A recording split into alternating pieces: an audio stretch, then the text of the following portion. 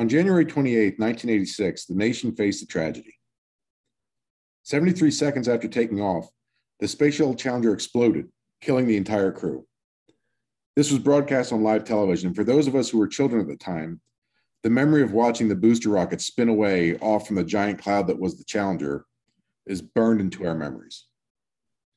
Or is it? I remember a teacher bringing up the Challenger disaster several years later. Many of my classmates swore that they watched it on a TV that had been brought into the classroom just to watch the launch. I thought I must be crazy. I vividly remember watching it on the tiny TV my grandmother used to watch Wheel of Fortune in her kitchen. But both of these things couldn't possibly be true. I wouldn't have missed school unless I was sick, and if I was sick, I wouldn't have been at my grandmother's house. But if I was in school, why couldn't I remember watching the shuttle explosion with my friends? After letting us go on about it for several minutes, the teacher told us our school system had a scheduled in-service day that day, so it wasn't possible that any of us had seen it in a classroom. It turned out that teacher was demonstrating how our minds create false memories, now known as the Mandela effect, a phenomenon that wouldn't get its name and enter the popular vernacular for another decade. Let's think significantly.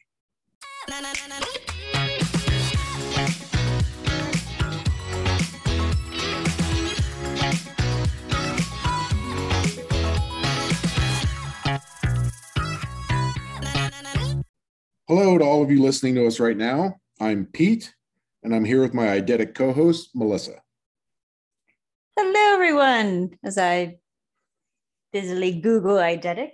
I feel like we're going to spend the next 20 minutes telling you everything you remember about your childhood is a lie. So I want to say buckle up, but actually what I'm supposed to say is we apologize for that in advance. Yes.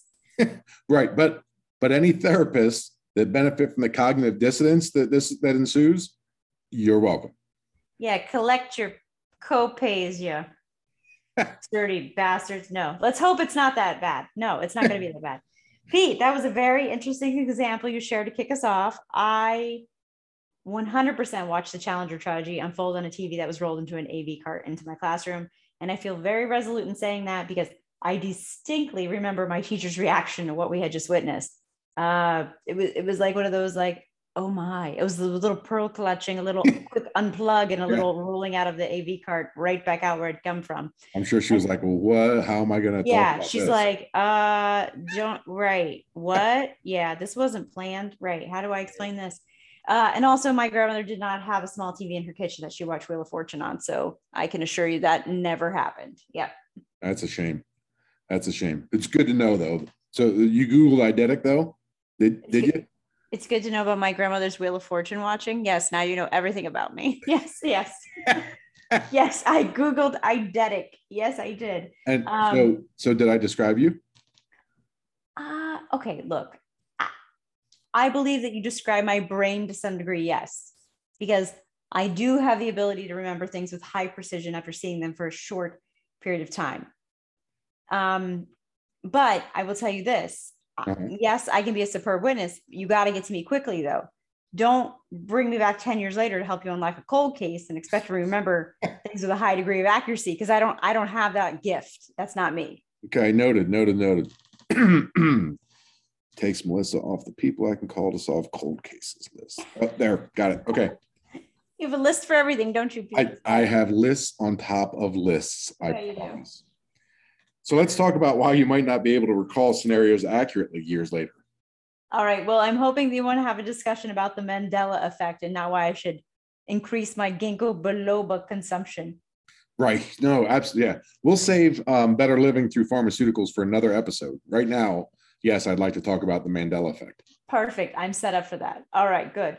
So let us set the proverbial table with an explanation of what this is. Mind you, I'm not going to try to explain some visual to you like Pete does. All right. Mine's a little easier. I got a little easier task ahead of me. So there's a woman named Fiona Broome. She's a paranormal researcher. She realized that both she and a number of her acquaintances had very clear memories of human rights activist and former South African President Nelson Mandela dying in a prison. And they all remembered a televised funeral. However, in reality, Mandela passed away as a free man, no less, in 2013 from a respiratory tract infection. And so this raised the question, how can so many unrelated people have the same memory of something that never happened? Yeah, and I want to start just before we go any further and tip my hat to Fiona Broome and say kudos to her for naming it the Mandela effect, because you know that there are people out there who would name this after themselves. Oh, absolutely. And we'd now be talking about like the Broome effect. Right. Or the Fiona phenomenon.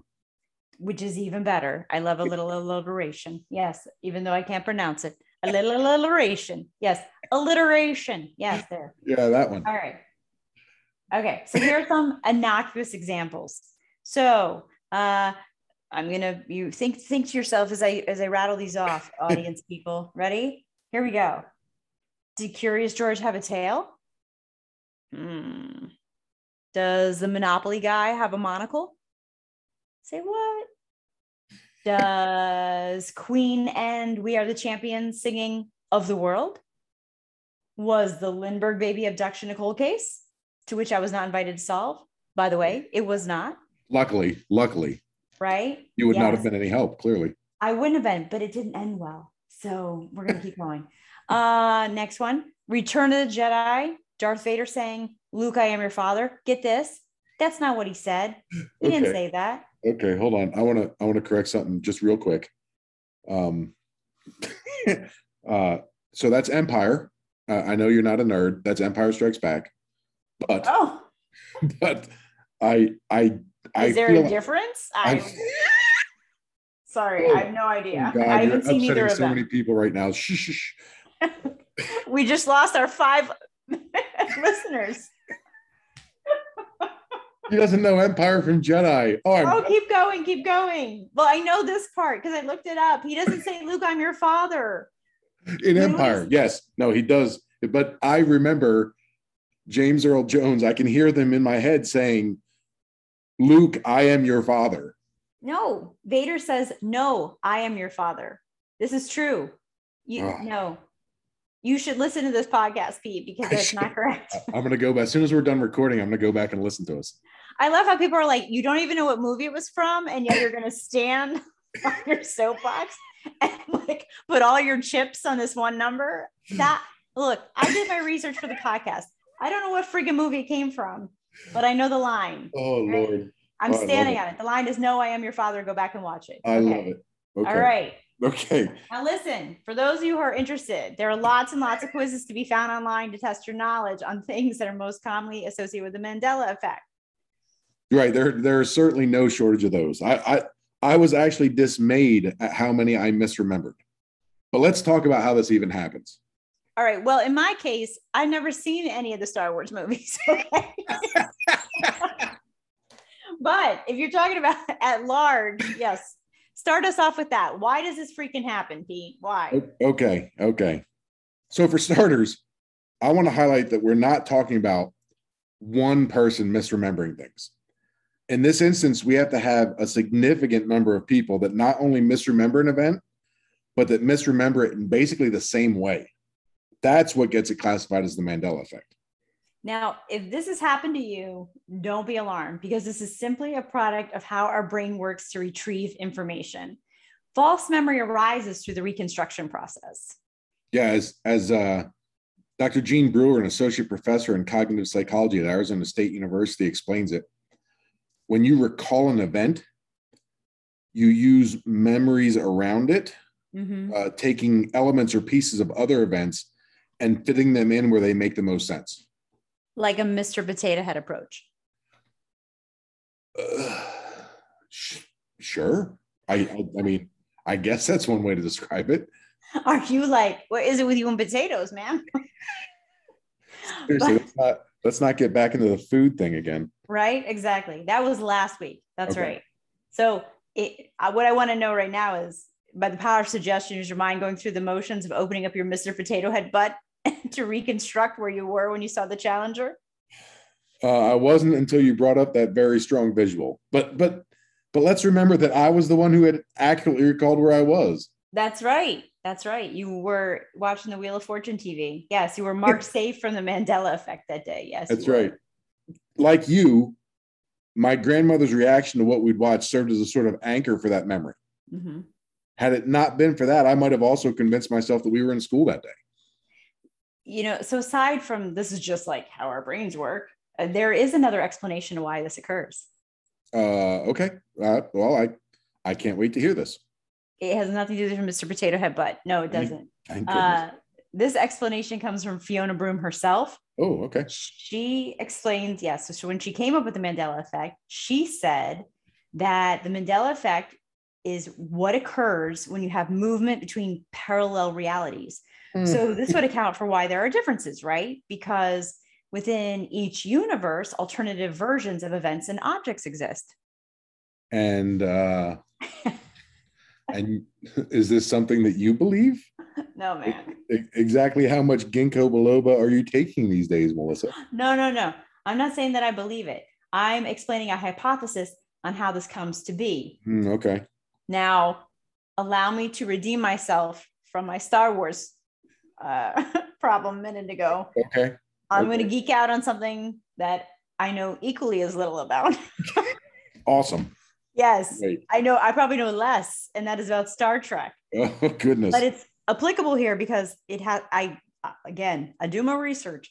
Broome drew the comparison between existence and the holodeck of the USS Enterprise from Star Trek. I'm getting all that right? Yes, very good. Yes. Okay, good. So that was a virtual reality system that created recreational experiences. Mm-hmm. And based on her explanation, memory errors are software glitches, basically. Okay, so kind of like in the Matrix where they call out deja vu as being indicative of a glitch. Okay, like I saw that once and I wasn't watching it really. So yeah, all I remember is this. You know how they go backwards? That's all I know. Okay, but yes, I will go with yes, Pete. Answer is yes. Okay. Well, I just want to say for the record that I'm delighted at your journey into the final frontier. But I feel like you're a little bit unmoored talking about these things. So how about we get your feet back on the ground and let's just talk about how our brains work instead of delving too much deeper in the sci-fi and risk pissing off all the fandoms. All right. All the significant others. They're like, forget this crap. This chick didn't know what she's talking about. Yeah. All right. So let's do a deeper dive into the whys and ways that the accuracy of our memories are affected. Namely, I want to talk about distortion, disinformation, and propaganda. By the way, I feel like there were some things that you like inserted into that bit that probably had some reference to a movie I haven't seen yet, but I don't know enough. So I'm just going to say, proceed, sir. Tell me. Talk to me about some distortion. Go. It's an Easter egg in the episode for you, which is yes, it's so meta. I can hardly stand it. Yes. All right, so let's start with distortion. Distortion is when we reconstruct previous events incorrectly based on any number of inputs, like our experience or our perspective of an event. One of the mental processes that can contribute to distortion is confabulation. Okay, so I have only heard that in a negative way. You know, it's like a polite way to tell someone that they're like full of it. Okay, yeah. No, well, it's an actual thing, but it can be both. It's versatile. It can be both. When it's not being used to slyly tell people that you're onto them, confabulation occurs when the brain fills in gaps to make more sense of memories. Which is why when the shuttle launch occurred on a Tuesday, so many of my classmates just assumed they were in school because it happened. If it happened midday on a Tuesday, where else would they be? Mm-hmm. Right? Without any memory anchor, it made sense that they would have seen it in school. Oh, yes. And as you say that it made sense, I realized that we're also most likely dealing with some schema-driven memory errors there. Mm-hmm. So there is a book. It's old, it's called Remembering, and it's by Frederick Bartlett. it's like early 30s. It's old. Like it's going to be Okay. yellow if you have it on your bookshelf. Yeah. So in this book, Bartlett explains how our brain remembers things in bundles or packets, as he referred to them. Uh-huh. It stuck with me because for some reason I thought of like saccharin packets, like sugar packets. Like that's how our brain has like bundled like little bits of goodness together. And he demonstrated that people would disregard pieces of information that didn't make sense with the rest of the packet and end up distorting their memory. So in a memory where we're watching TV of a major event at home during a school day, the part that didn't fit in the packet was being home. So it discarded and replaced that setting and made more sense of the memory by placing them at school. Right. It all makes sense, doesn't it? Like our mind is acting as a detective, taking context clues from various sources and trying to recreate the crime scene, as it were. Sure, right. Because it's drawing on clues from other sources, though the memory isn't ever going to be 100% accurate, right? So it's, I mean, by just the very nature of the way it's assembled, it's going to be distorted. It has a good chance of being distorted, that's for sure. Yeah. So what about the other two you mentioned? How do they play into this? What about disinformation and propaganda, which has piqued my interest? So disinformation and propaganda can significantly impact the formation of our memories. We recently talked about the Dunning-Kruger effect and how people had a tendency to respond to made-up issues as if they were real, right? Yeah, that was episode 8. By the way, I'm noticing you say significantly like a lot. You say significantly, and it's not like a gentle plug for the podcast. I don't think it's. No, I don't. Thought I'd point that out. It's not subliminal advertising. When I'm going to be very overt when I'm plugging the pod. God, I don't even think you're saying it, but I'm there. Anyway, who knows? All right. So if you haven't listened to episode 8, you should go and listen to that one. After you finish up here, of course, and then you'll be all caught up and you'll be like, oh, Dunning-Kruger, and you'll see it like everywhere. Yes. Right. They'll be like, I just heard about this. It's so what? Good. What?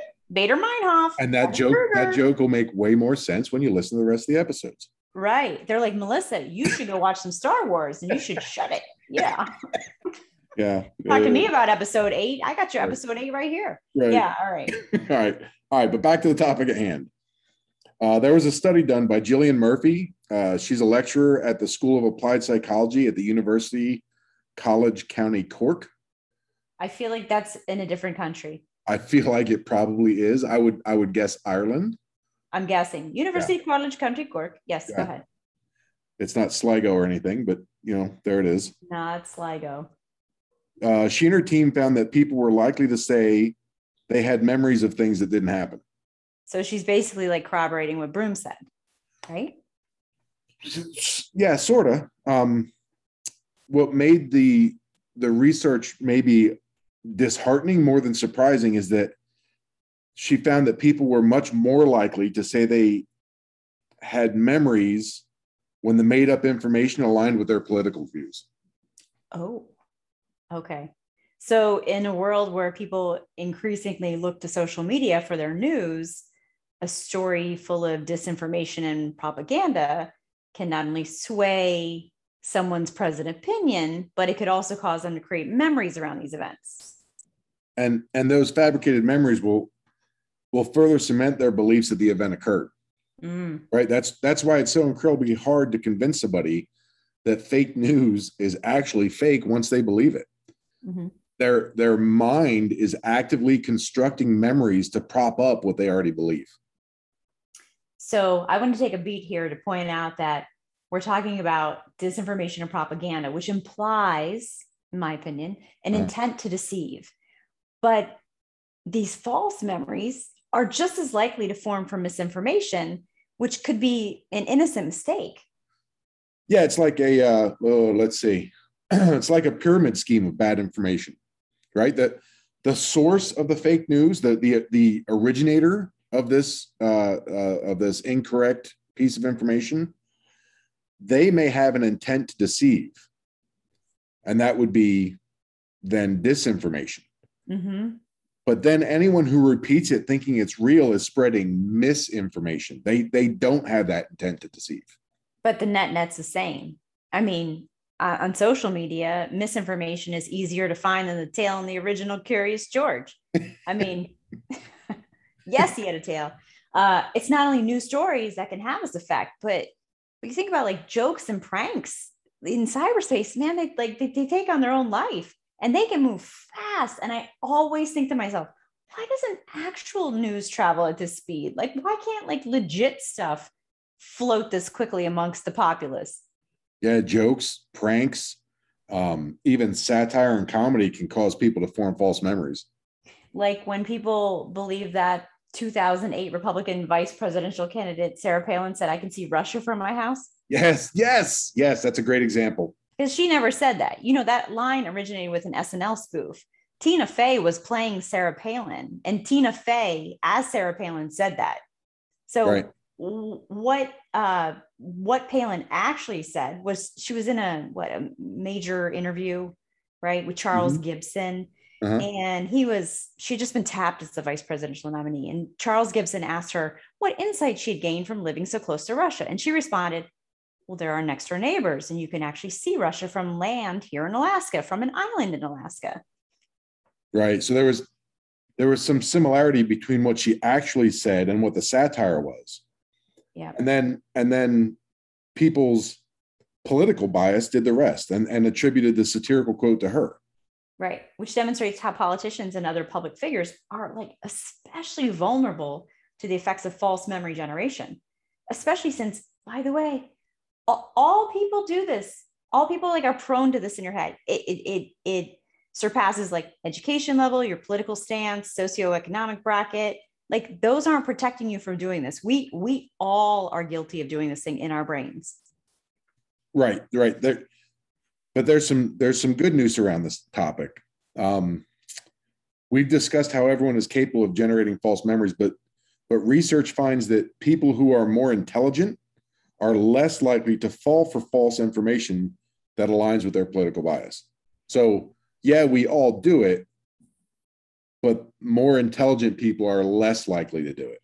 Well, to be quite frank, intelligent is kind of a loaded word because, I mean, like, as we just discussed on our episode on Dunning-Kruger. That's right, episode 8. People can sometimes overestimate their abilities. So instead of saying intelligent, maybe we interpret that as the more we seek out knowledge, the less likely we are to fall for false information and in turn generate these false memories. Right. When I think of someone as intelligent, I too am thinking about someone who's a lifetime learner, someone who is continually seeking knowledge. Right. I don't confuse that with education level ever, because I think they're very different things. I definitely want to access that study because I'm curious as to how those researchers defined intelligence, because there's definitely certainly ways to catalog it. Yeah. And I've met some very educated people that are very dumb. And I've met some really intelligent people who have never gone past high school. And Absolutely. So there you go. Exactly. Yeah. They're very different streams. Yes. I happen to have in my kit bag here an upside to this as well. This is not all gloom and doom. Yes. Okay. Awesome. So there are current theories in psychology that think that our ability to selectively remember details from past experiences may be part of a survival mechanism, which I understand at first blush does not sound like an upside. And now for some good news. Right. It's a survival mechanism. Yeah. Yay. Yay. The researchers, they propose that we can take these pieces, right? These pieces from our past experience and then construct future events out of them, which then help us anticipate things that we may face in the future. It's like sort of like a preparation thing. And you might be like, what good is that? Like, is that like completely related to trauma? No, because I will tell you what this actually can do for us is it can help out our creativity. Yeah, it's really incredible what our brain can do to keep us on track and use our past experiences to help predict and prepare us for future experiences. With the caveat that doesn't really help us if there are alternate realities. I don't know how you prepare for that. All right. Well, short of getting back in the world of science fiction, which I really don't want to do because like it is uncharted territory for me. Yeah, I think that we can wrap up this exploration of the Mandela effect. Yeah, I think so too. Of course, I also thought Shazam was a movie starring Sinbad before we did our research on this. So I'm questioning everything now. What's not in question is because I'm like, Shazam, what's that? Sorry, I only know it from like music, right? Shazam. So, anyways, what's not in question is that we'd like to keep this conversation going with all of you on things that I might know something about. Let us know what you've had Mandela affected. Like, we want to know. I'll tell you what mine will always be. What's that? The Berenstain Bears. I am devastated that their name is spelled with an A instead of an E. Pete, I don't mean to hang out your dirty laundry, but I think it's just because you can't spell. Oh my! But okay, goodness. if that's what's going to keep you awake at night, man. That hurts. At two, Brute. At least you'll get that one right when you go to spelling bee. You're like, no, I won't. Bears. I'll still remember it with the E. There you go. Yes. All right. Well, if you liked our conversation today, and what wasn't to like, honestly, please subscribe to our podcast. You can find us on social media at ThinkSigPod on Twitter and Instagram, or by searching for Think Significantly on Facebook. Please like and follow these accounts. And if you like us, tell a friend about us. And if today was not our day, listen to episode 8. Actually, listen to YOLO. That was a really good one. I like that one. That was good. Yeah. That was good. Pete and I will be back next week to discuss another thought-provoking topic not involving cinema. And until then, we encourage you to think significantly about the world around you.